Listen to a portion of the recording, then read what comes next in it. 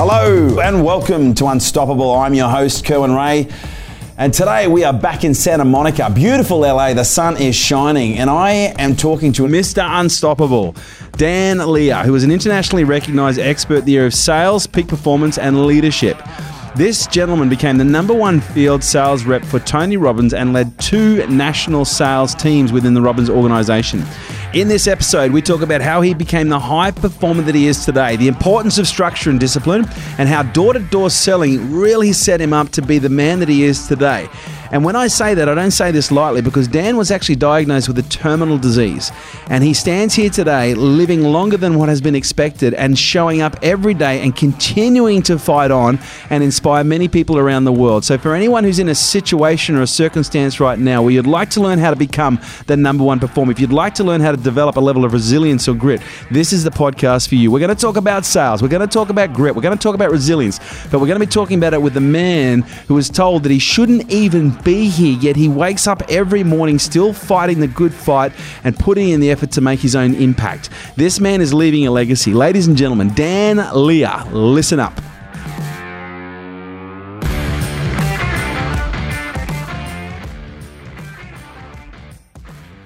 This episode is brought to you by Nail It and Scale It, the world's leading fast growth program for businesses. If you have ever wanted to grow your business faster than what you can right now, if you need to make more revenue, if you need more leads, if you need more clients, if you need to know how to plan your business in a strategic way in order to hit big goals, if you need to learn how to scale your business and grow your team and your business so that you have more freedom, then this program is for you. Imagine 3 days immersed with me where we cover all aspects of business, but we do it from an immersive but also an execution standpoint. We execute every step of the way. And we're looking at 5 key areas. We're looking at your psychology. We're looking at your marketing, your sales, your leadership, and we're looking at your planning and how we integrate these 5 key areas to grow your business and your brand quickly. So if you'd like to find out more information, kerwinray.com.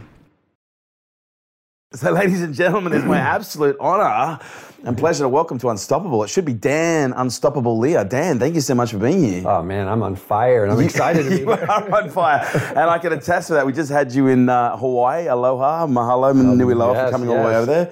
And yeah, you rocked the house. Yeah. 200 plus K2s in a room with Dan Lier for 3 hours and they come out well done. Well done. And tasting even better. And life just seems to taste a lot better when you're around. So, mate, for those people who perhaps don't know who Dan Lier is, why don't you give us like the 20-second elevator pitch of who's Dan Lier? That's a great question. I'm a transcendental leader. I'm looking to help people get to the next level, whether it's in sales, leadership, peak performance, really just live a better life. So, right now I'm focused on I'm out there doing keynote speaking, getting hired to do corporate keynote talks. So I'm, helping, the people out there moving the products and moving the revenue. But my goal is a little different. So I go in there and I get hired to do this. But I typically start in their psychology to change their mindset to help them sell.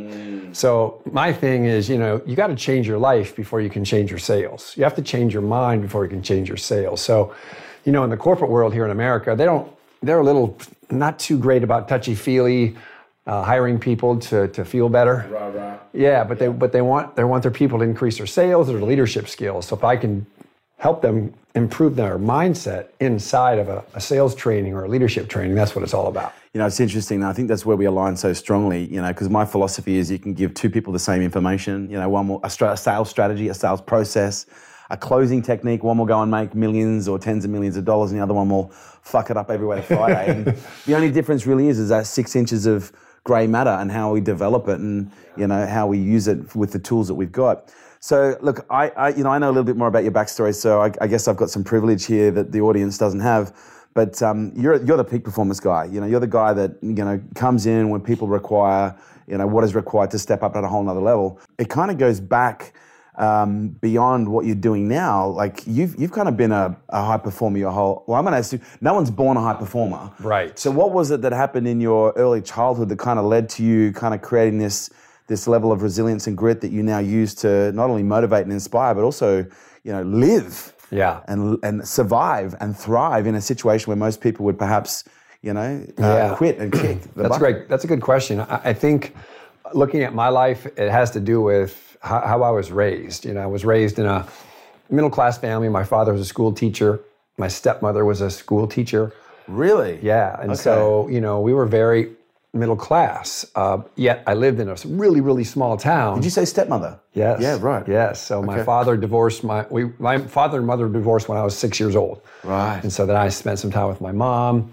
My mom is an amazing woman, and she lacked some disciplinary skills. Right. And I needed a father. So. And you were quite a boundary testing child, weren't you? I really wasn't. I was a good kid. Yeah, right. I really was a good kid. I was raised Christian, so I was afraid to sin. Yeah, okay. I mean, seriously, that's how I was raised. Yeah. So I was a good kid, but I was starting to spread out a little bit. I was starting to, do things like shoplifting and stuff like that. Yeah, right. But I just knew I needed a father. I went to go see my father like in the summer of my 5th grade year. I was living in Phoenix, Arizona at the time. I flew to see my father. Saw my father about once a year.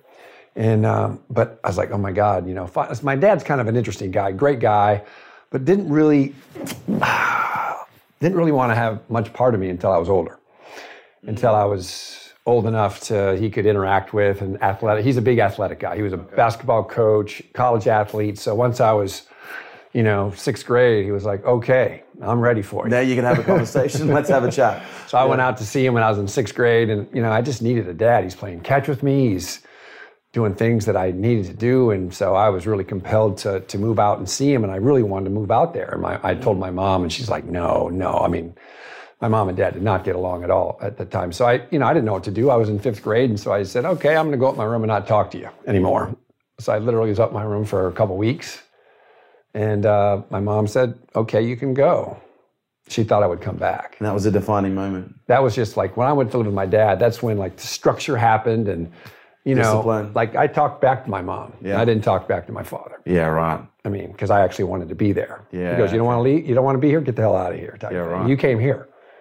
And so I had rules to follow. And so there was no conversation about how I felt, or I'm tired today, or I don't feel like going to school, I don't feel like going to basketball practice. There was none of those conversations. Because my dad, like most people in my generation, his dad was in the Depression, the Great Depression. And so they had gone through everything. So just, there's no talking, there's no excuses. So I had thought there was one way to get out of my situation, and that was excel at sports. Right. And so that's And it's interesting because that seems like that was your dad's highest value as well. It was his highest value. Was that a point of connection for you? Probably, yeah. That's the connection. The only connection we had was through sports. Yeah, okay. So he was well respected in the community as a sportsman, as a coach. And so that's where he and I connected. And I just, you want to be a great basketball player, here's what you have to do. And so he broke that out for me. And so, like, you need to work out every day, you need to do this, you need to do this. And so if I wasn't doing that, he's like, oh, I thought you wanted to be a great basketball player. Don't be bitching at me if you're not getting any playing time. Right. That's how he was. Yeah, okay. So that's how I grew up. And so there was no excuses, nothing.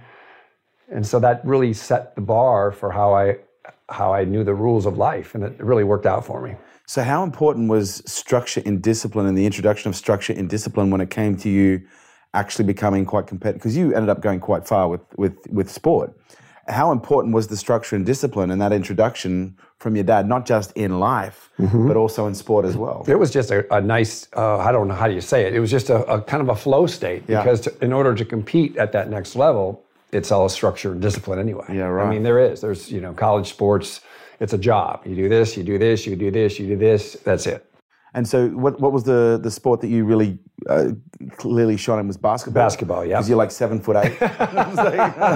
I feel deeply insecure every time I stand beside you. I'm 6'8". You're 6'8", so you're a very large man. Yeah. So at what point did you go, okay, basketball's for me? Did it just come naturally because of your height, or? Well, I was a good athlete, and so I was playing multiple sports. I was a starting quarterback at my freshman football team. No kidding. I was a really good baseball player, but I was growing. And so all of a sudden I was a freshman, I was 6 foot, and then I was a sophomore, I was 6'4". And so my dad's like, look, you're good at all these sports, but the sport that you're probably going to have the best chance to win at is basketball. And so it doesn't make any sense that you're playing quarterback or tight end on the football team and getting your bell rung and risking an injury when you can probably get a college scholarship. Because I'm not paying for your college, by the way. Oh, nice. No, seriously. Yeah. I mean, he let me know up front that if I wanted to go to school, I needed to figure it out. Okay, right. And so... And so when did you double down on basketball? Well, it was just like, I guess it was after my freshman year, I played freshman football, and then I was like, nah, that's it. So my next year, and I worked that hard that summer, and the next year as a sophomore, I started on my varsity basketball team, and just started improving from there. So I played baseball, I think, all the way through until I was a senior. Okay. But that was the deal for me, and it was just the discipline, the hard work, every single day doing what I do, and that just set the stage for where I am today. Yeah, right. And then you went on with your team. Was it in college? Yep. So I got a college basketball scholarship, and then, I went division in the States. There's Division I basketball, which is a higher level college, and then there's Division II. And so I went Division I and to University of Toledo in Ohio. And I was 17 years old, and I was just getting my ass kicked. So did you have the view of you wanted to get into the NBA? I think everybody does. Yeah, everybody does. I mean, you only oh my God, that's what I want to do. But you find out real quickly that there's a different level of athlete. I mean, because that's all you know. You only know what you know. And so then you go to the next level and you see all these great players. And so had you gone from a situation where you were kind of like the big fish in the little pond? Definitely. And you were like incredibly dominant, and then all of a sudden you went to college and you were like, wow, hang on. Yeah, I mean, I think everybody that goes like Division I is probably the best player in their high school, if not ever. I went to a small high school, so I was one of the best players ever at that school. Okay. But I got a scholarship, and long story short, though, I go to that school and I barely play. And I'm fighting through this adversity because when you're used to starting every day and you're the superstar, and then all of a sudden you're on the bench, it's a little bit of a shift. I didn't expect to start, no way, but I expected to get better, and it wasn't working out there for me. So that summer, I said, okay, I'm going to give it my best shot. So I went back to Lansing, Michigan in the summer, Michigan State University. I just went there, and because I got a job working third shift, and I was working all night. I'd go to work at like midnight, work to 8 a.m. Go home, sleep a little bit, get up, go work out, go play basketball, go back to work, sleep. That's all I did all summer. And so I lost a bunch of weight, and I was really lean. I went back to school, and I was playing well as a sophomore, and then I jammed my thumb, and I was going to be out for quite some time. And, at that level, I was just going to go down the depth chart. So we made a decision to transfer before Christmas, so I haven't played any games, so it means I wouldn't lose any eligibility. Right. So I ended up going to a junior college and then a small school. And that's where, I ended up playing and winning those national titles that really set my mind on a fast track for success. Yeah, right. So what was it like going from the situation where you were top of the field to then you're like, holy shit, do I even exist to, did that mess with your head? It did. Yeah? It did. It was... Was that when you started to develop an awareness around what a psychology was and how the importance of how you're thinking? At what point did that kind of enter the equation? Yeah, I don't even know if I was there yet. Okay. I just knew how I felt. I'll tell you a quick story. So I went to school. Grew up in Phoenix, Arizona, big city. Then I went to live with my dad, who's in a small farming town. So I was in this, really kind of secluded, isolated, and I go out there to play, and like I said, it was a challenge. But just having to fight through it. Like I said, just allows you to build the strength that you need to. And so then we won the 2 national titles. And again, that just shifted my mindset to, wow, anything's possible. But I didn't, when I went to school at the small college in Kansas, my coach sent me to a psychiatrist. He was a wacky cat. Yeah, right. He was a wacky dude, man. He was like the kind of guy who... He would, you've seen those gravity boots? Mm-hmm. That he'd be like, first time I went to go see him at his house, he's hanging upside down, right? Yeah. And back then, this is like 1987, so you're like, whoa, what the hell's going on here? Okay. Anyway, he was a crazy guy. He was poor communication skills, not socially developed at all, but he was a great basketball coach. And he was psychologically, he got it. And so he would always create these positive suggestions, these language patterns that he would just throw out to you. I didn't know what he was doing. Like he would always say, hey, Lier, you're a winner. Stuff like that. He would say stuff like that, just casually. Hey, Lier, players that practice hard always play better. He would just say stuff like that, just plant seeds. And then in the games, it'd be 1 minute to go and we're down by 1. He'd call a timeout and say, okay, guys, here's how we're gonna win the game. And he would talk to us like that. Here's how we're going to win the game. Here's how we're going to go. Right, here's what we're going to do. Now, here's how we're going to win the game. Here's what we're going to win the game. Yeah. It's like if, I remember, we're literally playing for the national title. We got a guy in the free throw line. The other team calls a timeout, and Fred, one of our forwards, goes to the free throw line. The other team calls timeout, and we're in the huddle, and coach says, okay, after Fred makes his first free throw, here's what they're going to do. So he was always putting the positivity in there. I never really knew that. hey, Lier, you're a great rebounder.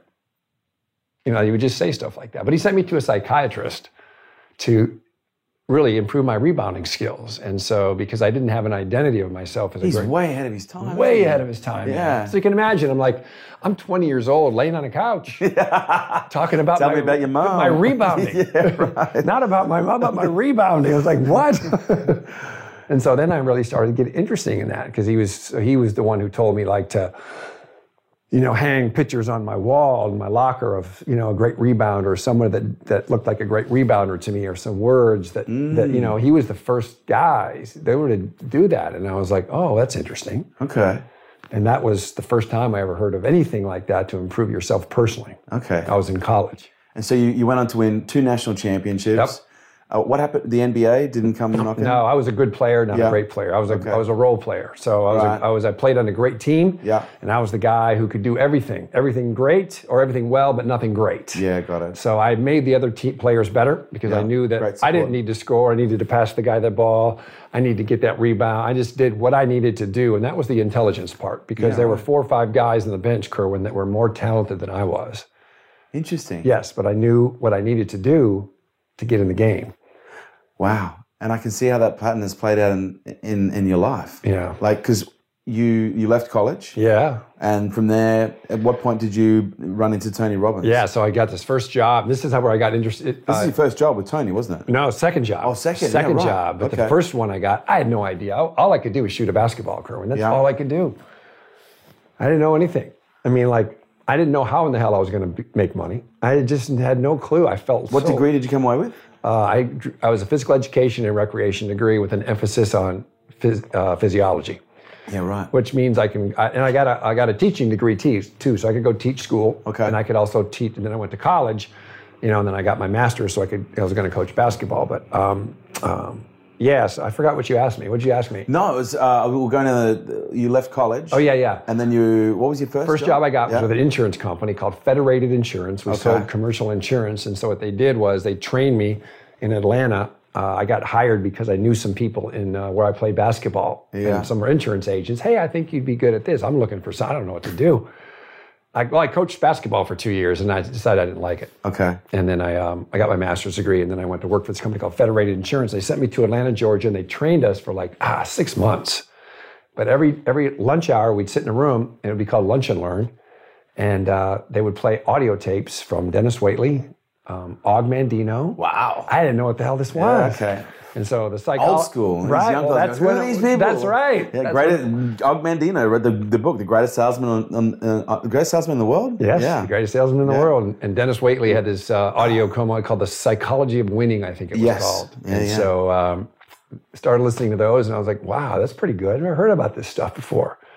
And that kind of turned me on. And of course, then I'm seeing Tony Robbins on the TV selling his personal power audios at the time. Do you remember your first time bumping into a Tony video or the Tony brand? Well, just the infomercials. They used to run these infomercials in the state with him and the guy named Fran Tarkington, and then Lisa Gibbons. And I'd always be Duffy Renko, I think. Yes. Yeah. And I was always attracted to that, but I never ordered them. Okay. And then one time, I was starting to work. I finally got through that training program, and I started selling insurance. And I'm like, well, hell, I don't know anything about business, so let me figure this out. I ordered those audios, 3 easy payments of $69.95.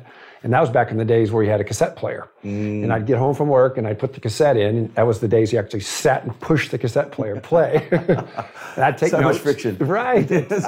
I'd take, it was a 30-minute cassette, I'd take notes, and I'd do it every day for 30 days. And my income tripled that year. Wow. So this is crazy.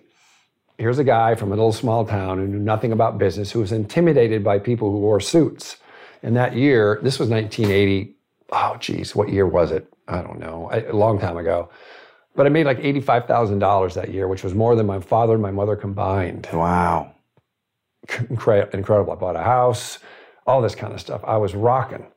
And all it was because I was the #1 producer in the whole region as a 23-year-old kid. Wow. And it was all up here. All came down all the audios. Up to here. All came down the audios and building that brain. Yeah. And the other thing, though, that like you said, though, like the little stuff that I got from my dad, like we had to go cold call. We had a cold call, and nobody likes to cold call, right? but I didn't have any choice because I needed to make money, and I didn't have any money, so I would just pack lunches. And so I just sit on the side of the road, eat my lunch, and then go make more cold calls. Where my other buddies, they're going out to lunch and meeting each other and hanging out. I had a paper bag. I'd eat my stuff, and then I'd go make more cold calls. So obviously I made more cold calls, and I got more So you were actually knocking on doors? Back in the day, walking into businesses, car dealers, convenience stores. And you did that for 2 years? I did it for about a year and a half, 2 years, yeah. They say 6 months of door-to-door selling is equivalent to a 2-year or 2.5-year communications degree. And you can understand why. Yeah, it was like one of my first businesses was door-to-door selling security alarm systems door-to-door. No kidding. And it was like one of the toughest periods of my life. But how important was that situation? Because door-to-door, that's not a normal sales environment. It's not like you're in a retail shop where people are coming to you. You're knocking on doors and you're trying to sell things to people that didn't even know you were coming, let alone that they needed that product. An insurance agent, by the way. And you're selling insurance on top of that, which is like the cherry on top. So I'm going to assume that you would have received, a lot of rejection, a lot of pushback, at any point were you like questioning, like, why am I fucking doing this even? Because I was so used to it. There was, like I said, in my family, there was no talk back, no pushback, no question. So I had to go do this. And so just because people said no, it was just like, I didn't have any emotions. Yeah. I didn't have any like, oh, that made me feel bad. Because feelings never mattered in my house. Wow. So it didn't really matter how I felt. It's like, what did you do? Okay. And that's how my father still is. Oh, wow. We've never had a conversation about feelings, ever, in my family, ever. Wow. Yeah. We should refer to that in a later conversation when you look at your condition, and this will be an edit, but it's interesting that right now your condition creates a hard exterior around your heart. Yes. It's almost like there's a level of protection there. Yeah, kind of. Weird. Yeah, bizarre. And metaphorically speaking, the body does tell us everything that's going on. Yeah. So you're an insurance salesman for 18 months, and then you're like, I want to work for Tony Robbins. Yeah, because I remember I was like, I got into Tony Robbins. I want to work for this guy. Sure. Like, I remember that. Well, I didn't even know that was possible. Yeah. All I knew was I ordered these audios and I tripled on the income. And I'm like, I'm just doing my thing, but I'm positive. And I met this guy in Atlanta who worked for Tony Robbins. And so what he did was he was that field sales rep that would go into companies and give these little workshops, these little sales workshops, and sell tickets. And so my buddy met this guy and he said, hey, Dan, you need to go meet this guy. He works for Tony Robbins. You'd love him. So we connected and I was like, dude, I don't even know what you do, but what do I need to do to find a way to get in this mix? How do I do this? With you. Yeah. And he goes, oh, just send a resume. Oh, you'll love this, man. You'll love this. He goes, well, contact my boss, Mike Husson. Yeah. And, he'll get you squared away. So that Tony's offices were in La Jolla. So I'm calling this guy named Mike Husson. This guy would never never call me back, Kerwin, ever. But I just knew how to do it because all I just did is called him every day. And I love that. All I just did was called him every single day I just for called 365 days. Yeah, I don't understand, but at some point he took my call. He finally called me back. Yeah. And he goes, oh, hey, I hope fucking people are listening right now because there's a wealth of wisdom just in that one statement. Somebody asked me that the other day. I've got a good friend. He goes, hey, what do you do when a prospect or someone here just doesn't get back with you? I said, that doesn't happen with me. He goes, what do you mean? He goes, well, I figured that out a long time ago. After about the second call, I was like, hey, listen, I didn't hear back from you. You must be traveling or maybe you're just busy. And look forward to hearing from you. And on the third call, I just call him back and I'm like, hey, Kerwin, this is Dan. Listen, I just want to let you know, I'm just looking to connect with you. And by the way, I wrote a book on persistence. So I'm going to be calling you every single day. So you might as well just call me back and let's get this thing handled. I love that script. And I always get a call back. I love that script. That's a script right there. Yeah, capture that one. We need to like fucking put a big highlight on that one below. Yeah. And so they took you on? They recruited you? Yeah, so I kept calling him. And I finally got him. He goes, listen, hey, we're not hiring, typical push-off thing. But send us a resume and a video and we'll take a look at it. I'm like, what the hell? So I was a real creative guy. I was into video stuff way before the time. Wow. Way before the time. So. This is in the 80s, I'm assuming. Yeah, man. Wow. Send a video. It's like, dude, who has a fucking video? Well, it was camera? a VHS. Yeah. It was a VHS. And that was like, it was a prized possession. Your parents were wealthy if you had a video camera in the 80s. It was like, I was like 23, so I was like living out of my house. I mean, I had a house at the time. I was, successful with this insurance company, right? So, I'm like, what the hell? But I made shit happen. I was well connected. I had some guy that was a video guy, and his name was Mark. And the Atlanta Braves, which is a baseball team, just won the World Series. And they went from worst to first. And so they're having a big ticker tape parade downtown Atlanta, or a celebration. And I called my buddy Mark and I said, Mark, let's go down to this parade. Let's interview people and pretend like we're with CBS Sports. He goes, oh, sure. Oh. So he's got the big camera like this. Yeah. We take the MARTA, which is their subway system, downtown to Atlanta. The door opens up. It is fat. It's so many people.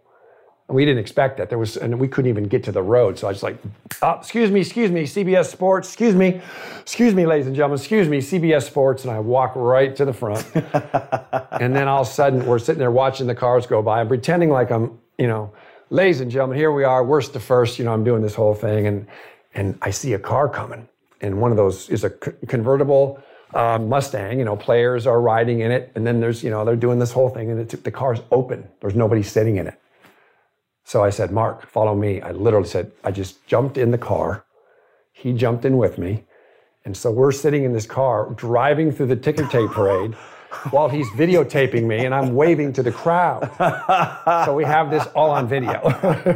I still have that video. What an entrance. So I made this video for Tony Robbins. I'm like, hey, this is Dan Lier. Listen, I don't know what you're looking for, but I just worked for the Atlanta Braves. We went from worst to first, and I'm just, I'm BS, and I'm just having fun with it, but I'm down in the ticker tape parade. And then I made this cheesy video of me saying, like doing a little presentation in my kitchen, which totally sucked. But it's hilarious. And I sent that to him, not to him, but to Mike Husson. Same thing, never called me back, kept calling. Finally, oh, hey, listen, oh yeah, you're the guy from Atlanta. That was a great video, but we're not hiring, maybe next year. So I called up my buddy Scott back and I said, dude, I'm getting pushback. He goes, hey, have you ever seen Tony Robbins live before? And I said, no. He goes, well, come out to Anaheim, California. Come see me and I'll take you there, because Scott was working for him. He goes, I'll sit you there, and maybe if Mike's there, you can, introduce yourself. I said, great. So I flew from Atlanta to Anaheim, California. I'm sitting at the program. Scott gets me and says, hey, Mike, my boss is at the back. He goes, Dan, my boss Mike's at the back. I go back to him at the back of the room. And this is in the days when the PAC seminar had like 1,500 people. This is a huge seminar of 1,500 people with Tony Robbins. Now he's like 30,000, right? Yeah. And so I walked to the back and I walk up to him and I said, hi, Mike. I said, my name is Dan Lier. I'm here for my interview. He goes, well, excuse me? He goes, yeah, I'm Dan Lier. Oh, Dan. He goes, yeah, I'm here for my interview. He goes, you kind of paused. And I said, well, I came all the way from Atlanta, so I'm sure you have a couple of minutes for me, right? And he goes, That's a good class. Sure. And he comes out, we start chatting in the back. We just walk out in the hallway. Hour and a half later, he invites me to dinner. Got hired. Wow. That was it. And that's the same thing. It's persistence. It's the same thing as not seeing the no, not seeing the detour sign, and not letting your feelings get hurt. And so, you can look back at your childhood and say, oh, my dad was such a dick. He never said he loved me. And, he never held me and asked me how I was feeling. And I thank him for that. Oh, that's beautiful. Yeah. You see the gift. Yeah. Yeah.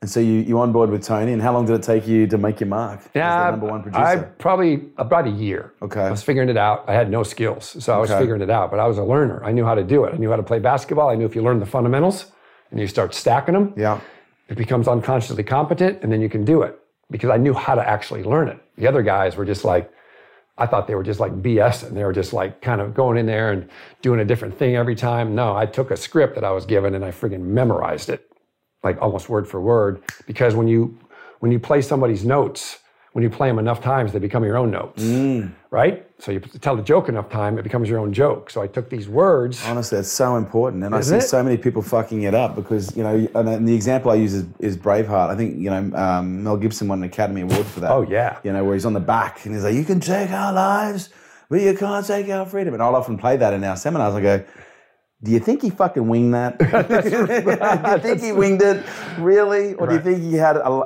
a script and he practiced those lines over and over and over and over and over? Yep. And do you think that's a challenge for a lot of salespeople? I do. They might be fundamentally good salespeople, but there's no consistency because they're not using the same language every single time. Every time.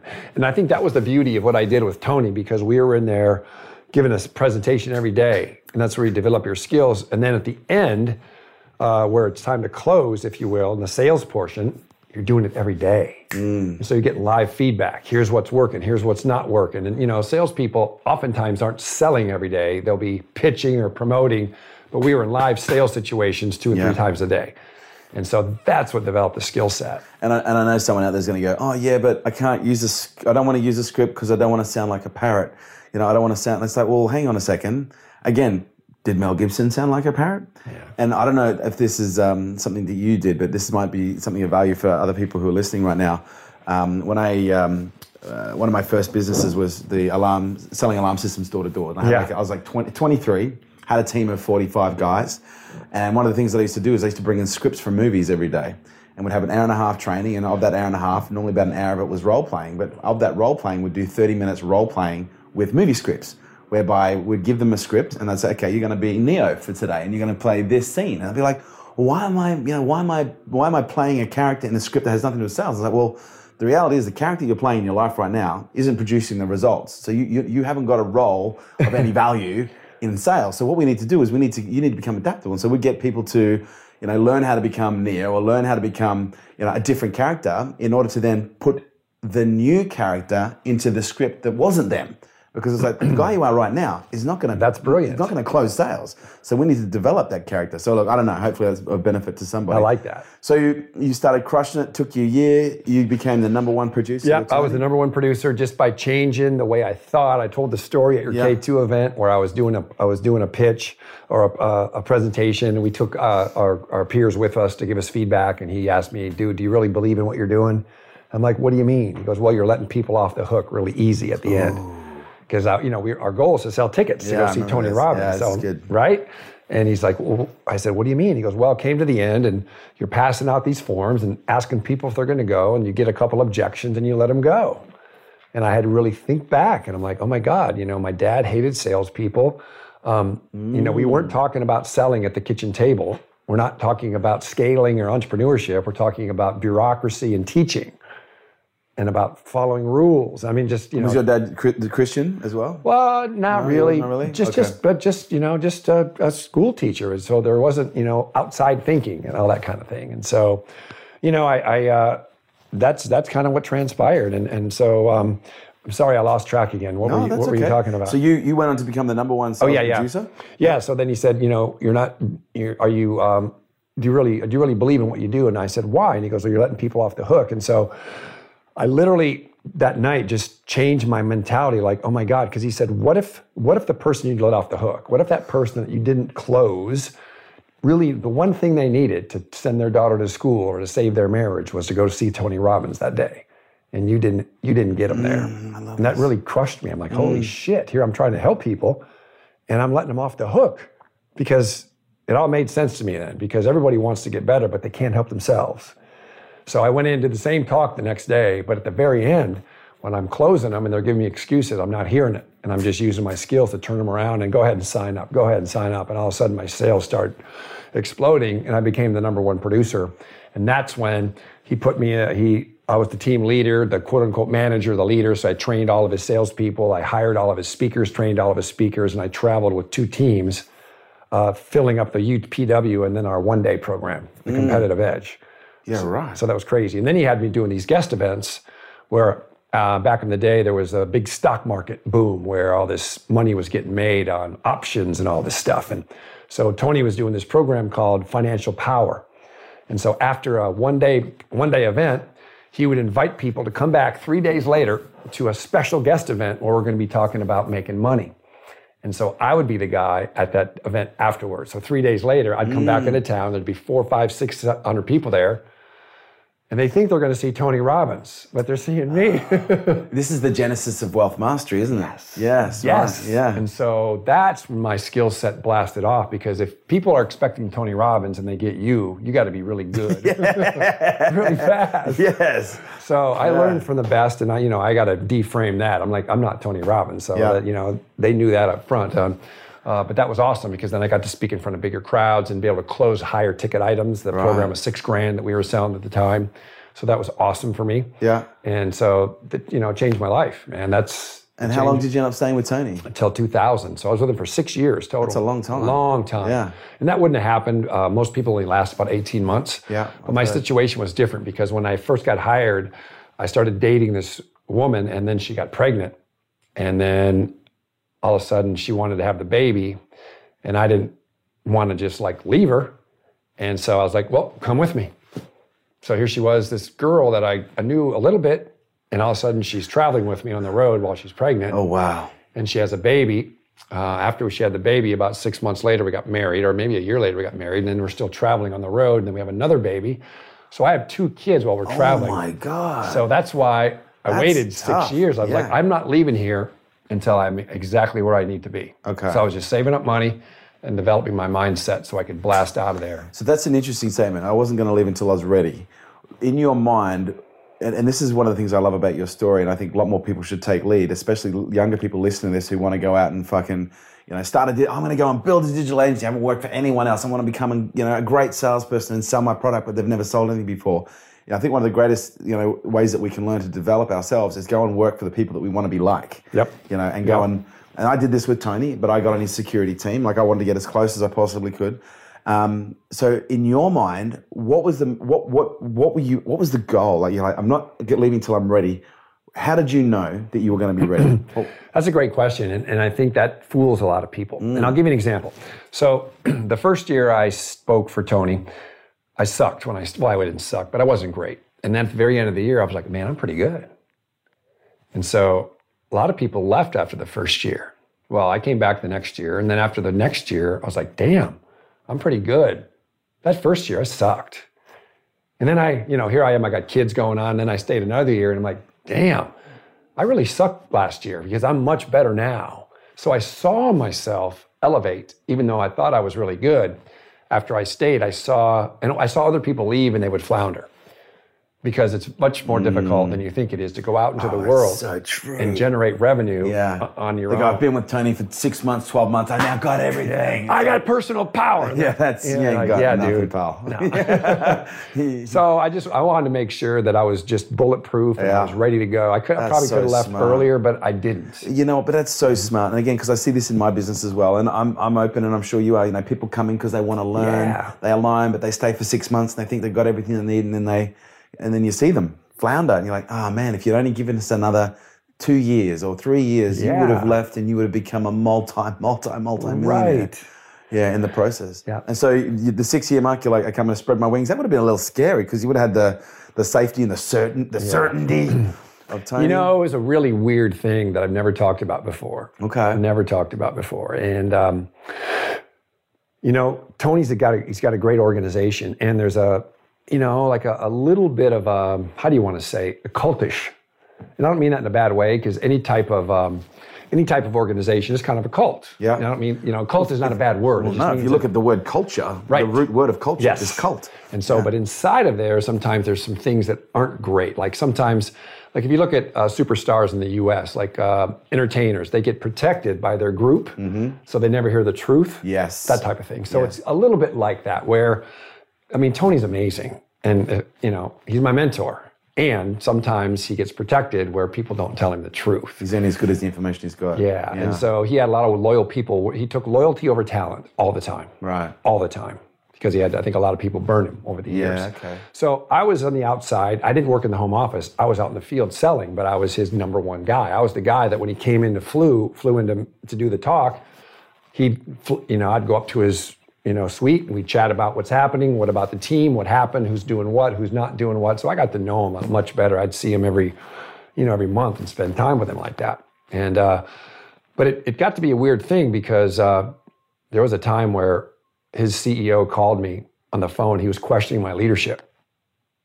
This is while you're in? Yeah, while I was with Tony. I was managing 2 teams, flying back and forth while I had 2 kids.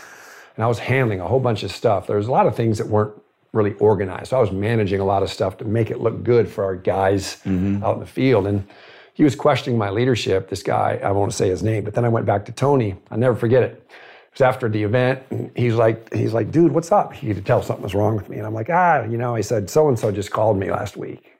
And I said, I tell you what, I said, if that's your leadership, Tony, if that's the one that's leading your ship, I don't think I can I don't want to be around here. Wow. He literally called that guy right there on the phone. And that was the start of my exit. Oh, okay. That was the start of my exit. Okay. So there was all of a sudden all these things that started coming up, like, hey, all of a sudden they were watching me. What's going on every day? What are you doing with your time? And calling the people on the field going, hey, what's Dan Lier doing today? Because I was running the show. Yeah. And so it was really weird, and I could feel this vibe coming out, and I decided to leave. And so I met with Tony, and he had been filled with all this information that wasn't even true about me. So I was like, look, dude, I said, I don't know what you know. And he goes, well, you've been incredible. You've been here for 6 years, dude. You've been amazing. He gave me a $30,000 severance pay when I left. Wow. He had never, ever done that for an FSR, ever. And his home office was pissed. And so that's kind of how I left. And so there's some weird vibes going on. So it's bittersweet. It's bittersweet. I Yeah. mean, because I have great feelings for him. Yeah. I know who he is. He's a good dude.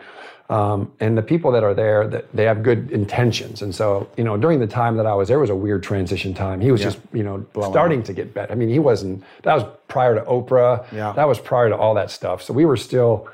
He's had a few waves. It'll go up, and then it'll plateau, and then the Oprah, and then... Yeah, I mean, he's incredible. So, just no negative vibes on him. It's just a weird thing. But it was a great lesson for me, because I gave 6 years of my life, and I almost felt like a criminal when I left. Oh, man. Which sucked. Yeah. Not to him, but to some of the people there. It's just weird. And so you then leveraged that, and you went straight into what? I went out, left, moved out here to Hermosa Beach. Oh, beautiful. California, Hermosa Redondo area, and I started coaching.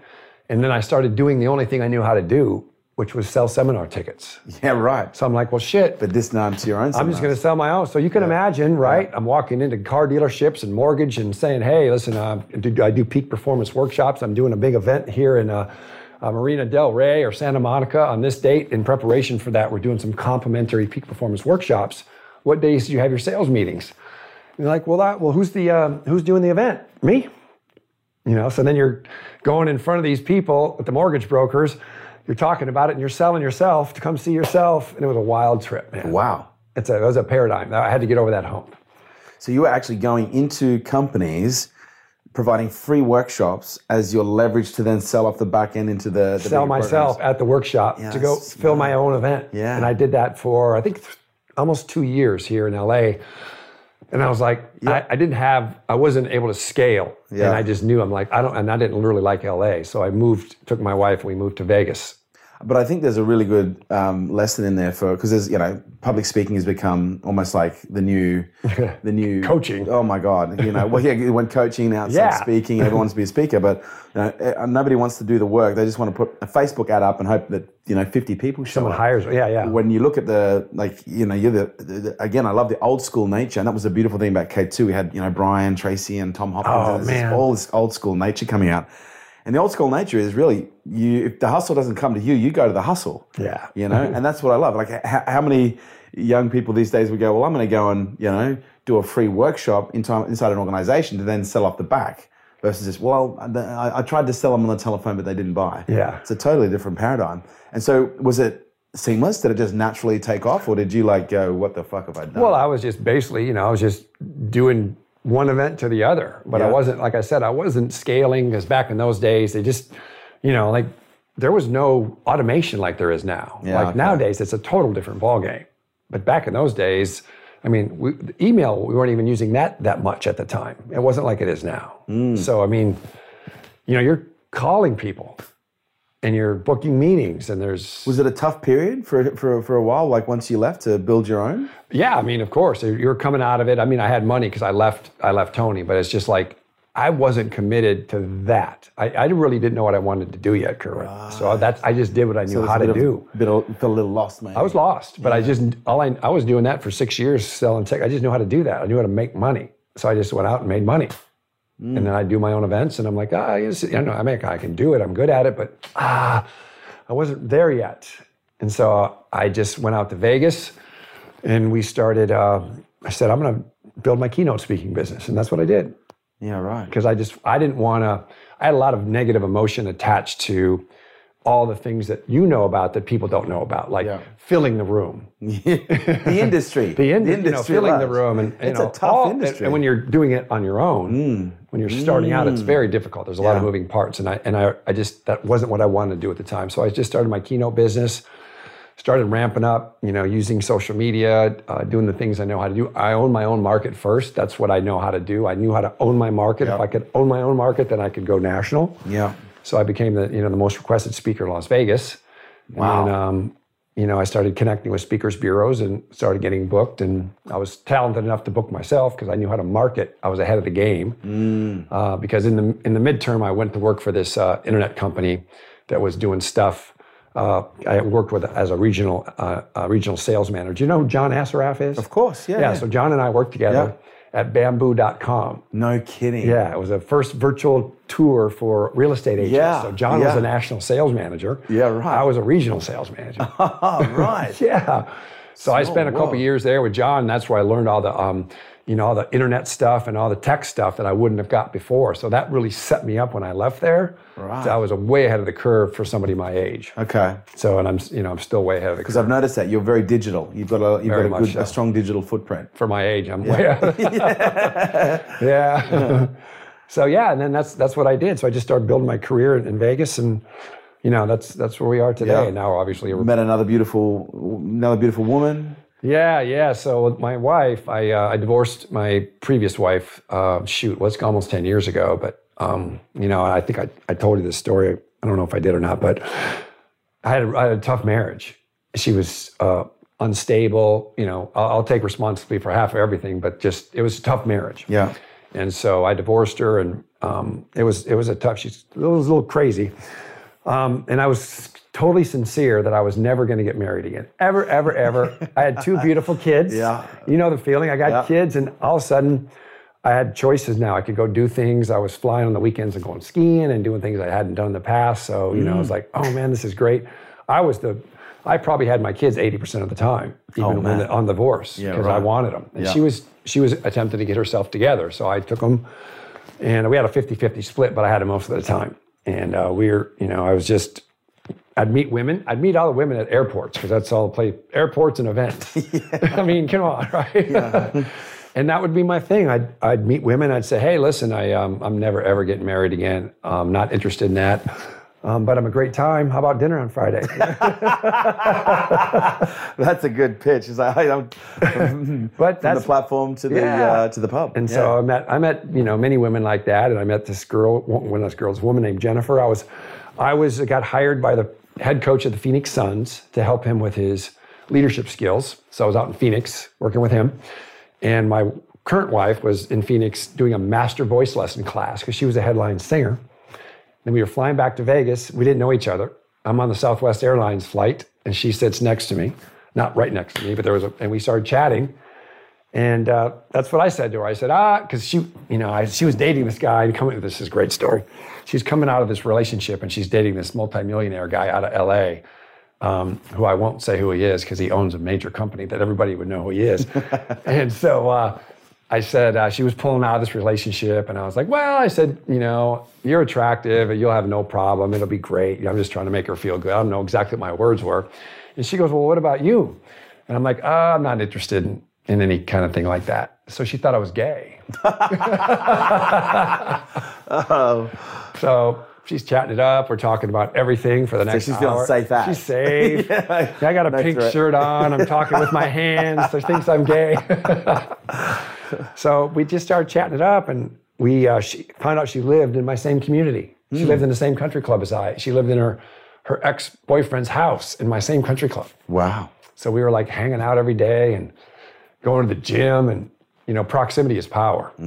So, and it was great because I'd see her every day and no makeup, and she really wasn't that attractive to me. I wasn't attracted to her when I met her because she didn't look good at all. She had no makeup, her hair was jacked up, she had stuff on her shirt, but this was on that flight. Yeah, it was on that flight. Yeah, it was perfect though, because I went past. She goes, hey, by the way, I'm doing, she was the headline singer at the Rio. She was doing 6 shows a night. And she goes, come by and see me. And I came by and saw her, and I was like, ooh, that's not what I saw on the airplane. There's something about a woman with a voice, isn't there? Well, just in the whole, it was a very, very sexy show. And I did not expect that. So obviously that changed my mind a little bit. So she stage sold you. Yeah, well, she totally sold me. She totally. From stage, she did. nonetheless. She totally did. We just kept it slow, and she really helped me soften my heart. She's the one that helped me progress as a human being, you know, so I think I was kind of scarred up from that divorce. It was kind of hard, cynical maybe. Yeah. So she helped me a lot. And she's been an important part of your life. I can tell. And then curveball. What's that? Then a curveball. Yeah. So literally, we're barely together. I think we're just getting married or just got married, and I'm just not feeling good, Kerwin. We go. My client he's got a condo or a house in Vail, so he says, Dan, go up to Vail for my place and take your girl skiing. And so we went up there for the weekend, and I remember we skied in the morning, came back down, and it was like noon. I'm drinking a whole bunch of vodka and cranberries down at the bar, and we had to leave, and we get to the hospital. I mean, not the hospital. We get to the airport, and I'm not feeling good. And I literally am just not feeling good. And anyway, the short story is I had AFib, which means that your heart is out of whack. Your heart, top of your heart's moving at a different pace than the back of your heart. So you're kind of dizzy, you feel funky. I got AFib too. Yeah, I got it. First time I had it. And so Jennifer called the paramedics because she didn't know it was. I was laying on the floor in the hotel, just laying there. So they come and they say, hey, buddy, you can't get on the flight. You have AFib. I'm like, what the hell's that? So I just never forget this. I mean, I remember when they shut the doors on me in the back of the ambulance. I had no idea what was going on. I didn't know if I was going to see my kids again. I mean, I'm like, what the hell's going on? Get back, a couple hours later, it comes out, goes back into normal, and the doctor says, hey, were you drinking? I'm like, yeah. He goes, it happens. People come up here in altitude, and they call it happy heart. They drink a lot, heart starts going crazy. It's called happy heart. I'm like, oh, okay. That's not no a big bad deal. diagnosis. Anyway, it starts happening a lot. I start getting AFib a lot. And I'm going to the doctor, and they're like, oh, you need an ablation. You got some, Parkinson's what? Yeah, I got some stuff going on. Yeah, I literally had the same thing. Really? Did you have a coronary ablation? Yeah, coronary ablation, went into AFib on the table. They had to knock me out, and they had to defib me 5 times to get me back to normal. Holy cow. I woke up feeling like I hit by a freight train. I'm sure you did. Yeah. So people don't know what that means, is that his heart was crazy. They hit you with the paddles. Yeah, just like you see on TV. Well, before that, let's talk what they did. They put an incision in your groin. Right. They run a wire up to your heart, and then they electrocute a nerve across your heart. Yes. Heart not happy. No. And so my heart, I don't know, sure with yours, mine just went to straight at 220 heartbeats. And it's like boom, boom, boom, and they're like, whoa, what's going on here? And they hit me with a big dose of beta blocker.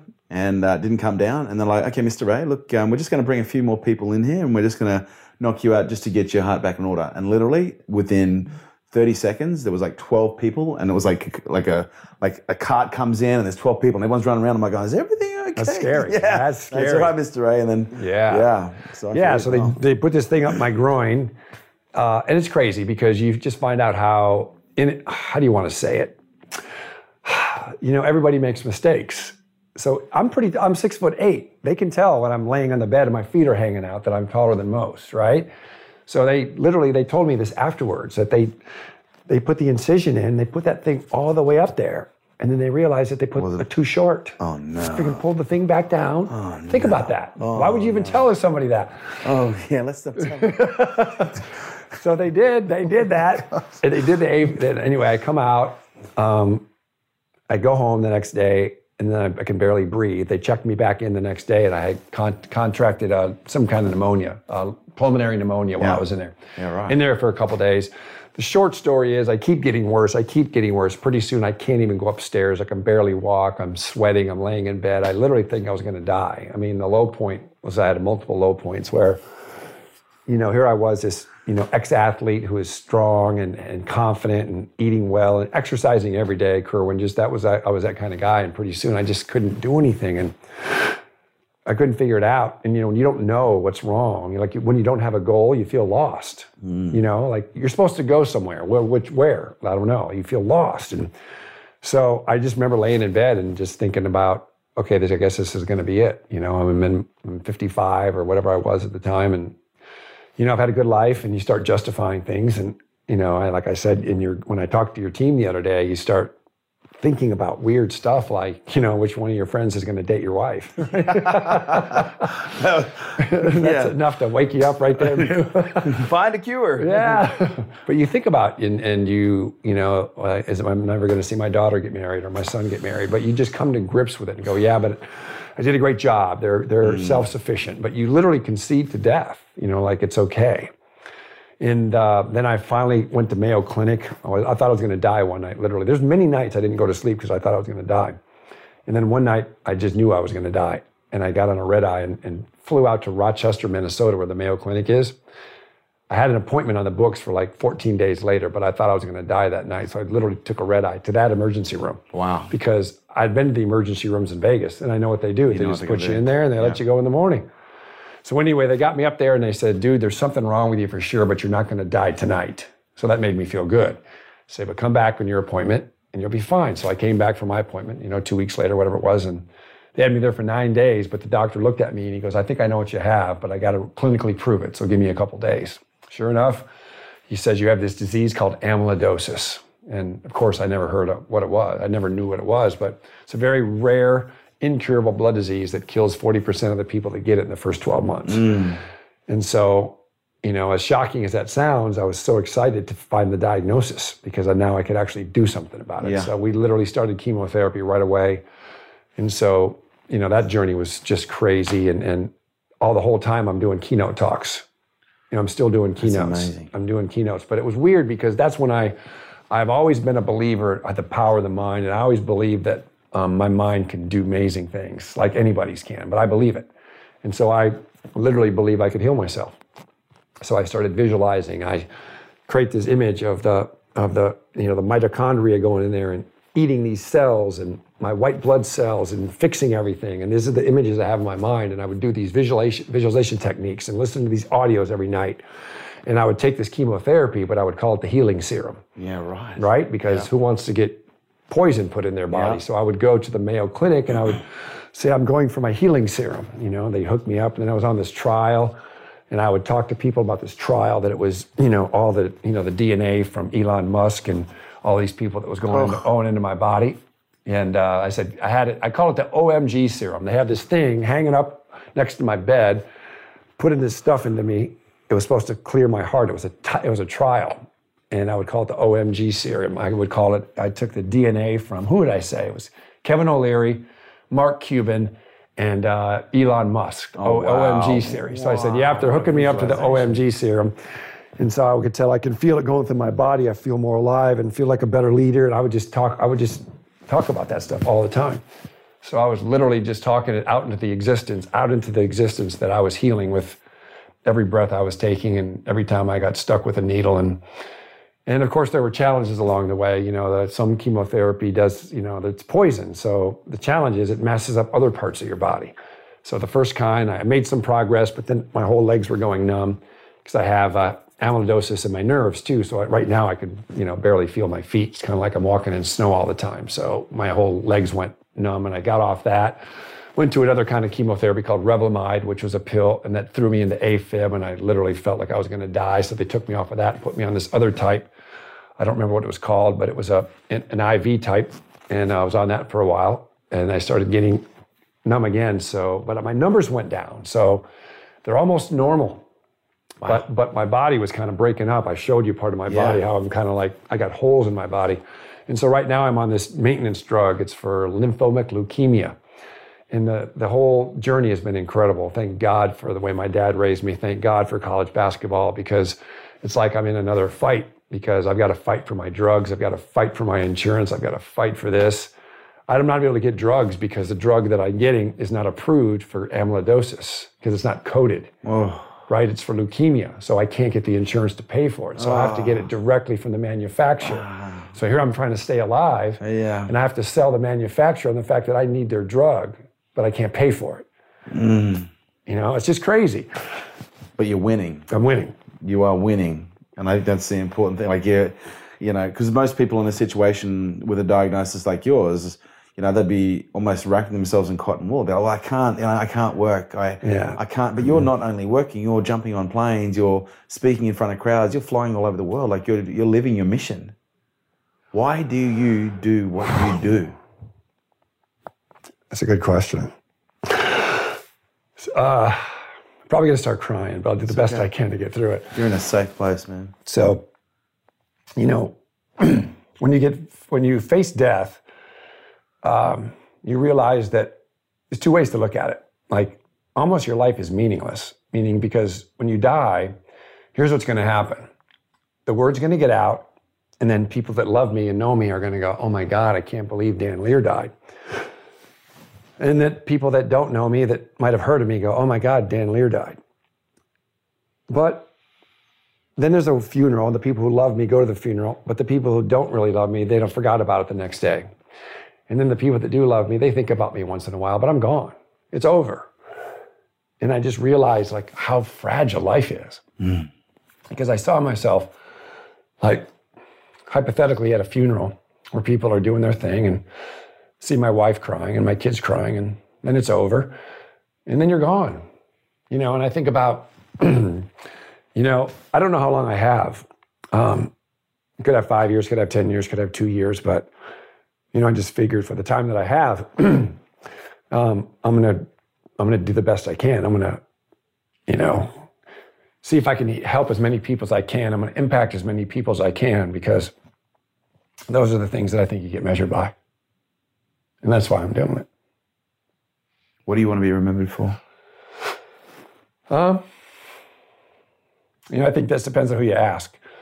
But, if you want my kids or my wife, just a loving, caring person who is always looking for goodness. I think in the big picture, I think that's the same picture. I want to be remembered of a person who is committed to excellence, who cared about people, and was willing to do whatever it takes to find a way to get it done.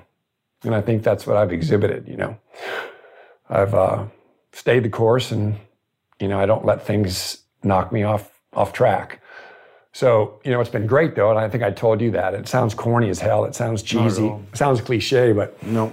Getting diagnosed was the best thing that ever happened to me. Yeah, I remember you saying that. Yeah. It sounds stupid. No. But because of that, I'm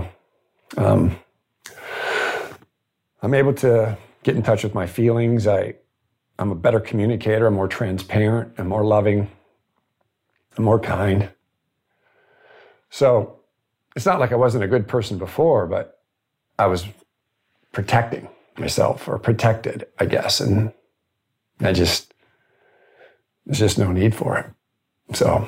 And it's interesting, as I mentioned before, like with your condition, your heart literally is building up a calcification, like a wall around itself. Yeah. So the quick synopsis for our viewers and listeners is the amyloidosis is produced by the bone marrow. So the bone marrow creates these proteins that go out in your body. And just for the sake of the illustration, say the proteins are shaped like squares and rectangles and circles, and they go out and they fit in places, and they're building blocks for your body. Some of my proteins are rogue proteins. So the medical community says they're misfolded. So they're not folded like a circle or a square. Say mine's a squiggly line. And it comes out of there, and it's not useful. It's not good for anything. And it's non-perishable and non-biodegradable. So it's floating around. It doesn't leave my body. The challenge is it's sticky. It's a sticky protein. So it sticks onto your organs, and it starts to accumulate. And then they fiberize, and they just start to put pressure on it and just shut it down. That's what's happening to my heart. So as I speak here today, we've done a great job of the amyloidosis. The chemotherapy and my mental visualization has killed the source of the disease, where it's not killed, but I'm down to where it's almost normal, the level of light chain proteins in my body, which is incredible. So I'm not producing any more of the proteins, but they don't have a method of getting the amyloids off of your organs. And that's what the trial was for. So I still have congestive heart failure, and I still, I don't act like I have it. I have to watch what I eat, sodium intake. I eat clean. I exercise as much as I can. My body's kind of jacked up. But, you just deal with it. And so, I never thought there'd be a day where I wouldn't get up and exercise. But that's what I live a totally different life now than I used to. I exercise, but not like I used to. And exercise for me is like going to a yoga class or walking on the treadmill. Yeah. Where it used to be, a couple hours of basketball or, running or, something where you're exerting yourself. And so my whole lifestyle's changed. And it's interesting hearing you talk through your healing and saying words like, I learned how to feel. I learned how to, I softened, my heart softened, as a result of the relationships you've had. And it's almost like you can see there's that biophysical component where, I've always been of the belief that we're given the things that are required in order to give us the lessons we need in order to evolve as a spirit, a human, a soul. Yeah. Yeah. And I just think it's made me, because of that, like I said, because of my upbringing, I wasn't very expressive, didn't share my feelings, didn't care about feelings because feelings never mattered. And so then once I got sick, my wife is totally opposite. She's loving and caring and kind. She's a healer. She's an angel. Clearly.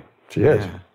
Have you heard of Joe Dispenza? Dr. Oh, yeah. So you do some of his work? I've listened to him. I've watched it. I believe the same type of thing. And so, I'm doing everything, like I told you when I met you, I'm doing everything I can to heal myself because I didn't want to get to the end if that were to happen and be sitting in my bed about to die and say, damn, I wish I would have done this. I had tried that. And so I, changed my eating and all that stuff. It's no wonder that you've created the success that you have in life, but also especially in the area of sales. Because one of the things that I've observed with, the greatest salespeople in the world are the ones that have the most mental resourcefulness. Absolutely. They have the most mental resilience. They have that grit. And oftentimes that is, surrounded by discipline and structure. Yes. Frameworks. And, when you hear your entire story, you hear the discipline, you hear the frameworks and, that resourcefulness, that resilience, that grit. And, grit for those people who may be hearing that word of resilience for the first time, it is that ability to suffer. And, when you look at what you went through as a basketball player, when you look at what you went through as a salesperson and you look at what you're going through right now, like it's really humbling to be one of your witnesses in life and see how, you are living what it is that you were here to do. Like you're literally embodying what it is that you're here to do. And so if there's one thing I can say to you, mate, you're creating an incredible legacy, that you should be really proud of. And I think it's also incredible. Like we share so many parallels. Now, you've written like 4 books. Yes. One of them's on parenting. Yes. Like we're talking now about doing something together in that space, which is really exciting. So what are the books that you've got? Well, the book on parenting, it was a #1 bestseller. That's amazing. And it's my only #1 bestseller, but it was called Is Your Child Wired for Success? And so I'm a big psychology guy. I'm the research guy that's, Wilhelm Wundt and Watson and Skinner and all these guys. So I understand all that behavioral psychology stuff. And so when you look at how you raise kids, you can have 2 kids from the same family and one kid is this real, that kind of kid who wants to go door to door and make stuff happen, an entrepreneur, and the other person who doesn't want to do anything. And it has to do with how they're raised and what the expectations are. So I talked about in my book of, is your child wired for success? Is literally how to wire your child for success. Because what you're looking to do is you're looking to create a creature, if you want to say that, a human, a being that can go out and navigate themselves through the world of all these obstacles that are coming their way. That's what life is. Every single day you get up and you're dealing with people who are, not literally, but you're getting attacked and you're getting surprised and you're getting landmines. People are looking to blow you up. I don't mean that literally, but there's just stuff that happens in life. And so if you're not... Sometimes the sun shines, sometimes it's stormy. Sometimes it's a fucking cyclone. Yeah. And so you've got to be able to deal with that. And so if you aren't raising your kids that way, then how can you expect them to be that way, right? If you're solving all their problems for them, then how can you expect them to be problem solvers? And that's hard for parents to do. So it breaks it down in specific instruction on how specifically to do that. And so I'm just a big believer in that. I started doing that with my kids. I have a whole system that I do, how to program your kids for success. Starts on how you talk to them, how you talk to your kids. We were always talking to our kids about what's going to happen, not disciplining them for what didn't happen. Little stuff like just talking to your kids and programming them like, you're an amazing kid. You have such great manners. You are so respectful. That's incredible. So when my, 3-year-old kid's walking into a 5-star restaurant I say, hey, Daniel, here's what's going to happen. We're going to be here for about an hour. And the first thing they're going to do is come by and ask you for some water. You're going to say, yes, please. And then you're going to look at the menu. We're going to help you pick something up. But you're going to use your patience and your big boy voice to order because that's how they're going to hear you. And so I would instruct him on what's going to happen so he would never be surprised. And so he would interact with adults and then feel self-confident that, shit, I belong here. Yeah. Right? That's cool. All the way through life. That's so cool. And you've got 3 other books as well? What are they? Yeah, I've got a book that I wrote.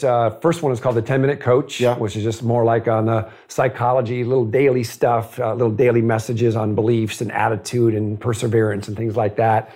The most recent book I wrote was a book on speaking called Present Better Than Steve Jobs. I love that title. Secrets to a Perfect Presentation, which has done really well for us. And then the other book I wrote, right when I met my wife, Jennifer, prior to meeting her, I was doing events we wrote this book called Men, me and this other business partner I have named Mike.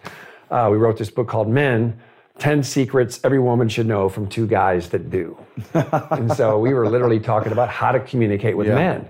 Yeah, right. And so women love to know that. Yeah, so we were doing these live events all over the country.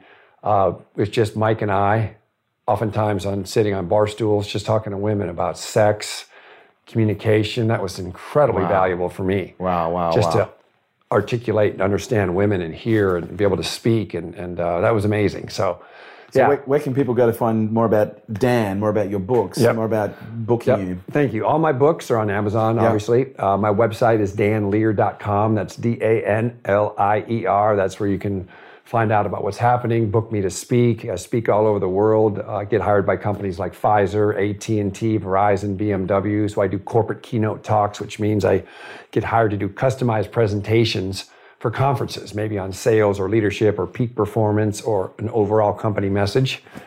So I can be found my website, all social media, Instagram, LinkedIn, Facebook, just Dan Lier, DANLIER. And if there's one piece of advice that you'd like to leave people with, if there's one thing that you want to leave us. Before that, I want to tell you one more thing about my podcast. Oh, please. Please, and then I'll talk about it. So my wife and I do this podcast that I'm so excited about, Kerwin, and it's called The Business of Love. I saw that. I really love that. Yeah. So as an entrepreneur, as a business, you'll do anything. You'll do anything to improve your business, though. You'll go to courses. You'll learn how to communicate. You'll take a marketing class. You'll be more patient. You'll do whatever you need to do to help elevate your company. And if we use that same type of mentality in our intimate relationships, our relationships would elevate. And so we just talk about my wife and I. She's very intelligent, very sharp. She's crafty. She's been an entertainer. She's traveled all over the world. And so we talk about business and applying that into your personal life. We call it the business of love. I love it. So you can, if you have an Android or a Google phone, you can go to Stitcher. Yeah. And it's called The Business of Love. If you've got an iPhone, just go to iTunes. It drops every Sunday at 8 o'clock in the morning. And so people are watching it before football with their wives. So I encourage you to do that. The one thing I'd like to leave people with, there's so many ways I can go with this, but I believe this, that if you want to make something happen in your life, if you want to write a book, if you want to be a top sales professional, if you want to open up a yoga studio, if you want to change the world, you can do that. You just have to put a game plan together, reverse engineer it, and start with your own psychology. The problem is most people don't see themselves in that place. So for instance, the person that wants to own a yoga studio, that might be a passion, but they really can't see themselves owning a yoga studio. It would be a nice thing to do, but they really can't see it. So until you can see it, you're never going to actually do it. So you have to really work on your psychology first. And that's what I would tell people, is that anything you're going to do, it starts with your mindset, because I believe that 90% of your success is what's going on inside of your head. I really believe that. There's so many people that are skilled out there. Skills are not hard to find. No. People that are competent and people that can do it is hard to find. Talent's overrated. Yes. So mindset, baby. Dan Lier, it's been an absolute honor and a pleasure. You are Mr. Unstoppable. Thank you for stopping by. Oh, and I got to tell you, it's an honor to be here. It's an honor to be at your program, and I just love what you're doing, and I'm a big fan of yours. Thank you, mate. Appreciate it. Yep. Ladies and gentlemen, Dan Lier. Yes. This episode was brought to you by Nail It and Scale It, the world's leading fast growth program for business. There you have it, guys. Thanks for tuning in to Unstoppable with me, your host, Kerwin Ray. And please do not forget to subscribe to our YouTube channel where you get to see all of these interviews in the flesh. Share this podcast with your friends and drop me a review on iTunes. I would love to hear what you guys think, and also let you know that your comments help make sure that we keep producing killer content just like this. And if you'd like to stay up to date with all of my movements, upcoming podcasts, events, and much more, please jump onto the website kerwinray.com and also check us out on all social media on the handle @KerwinRay. Thanks for joining us.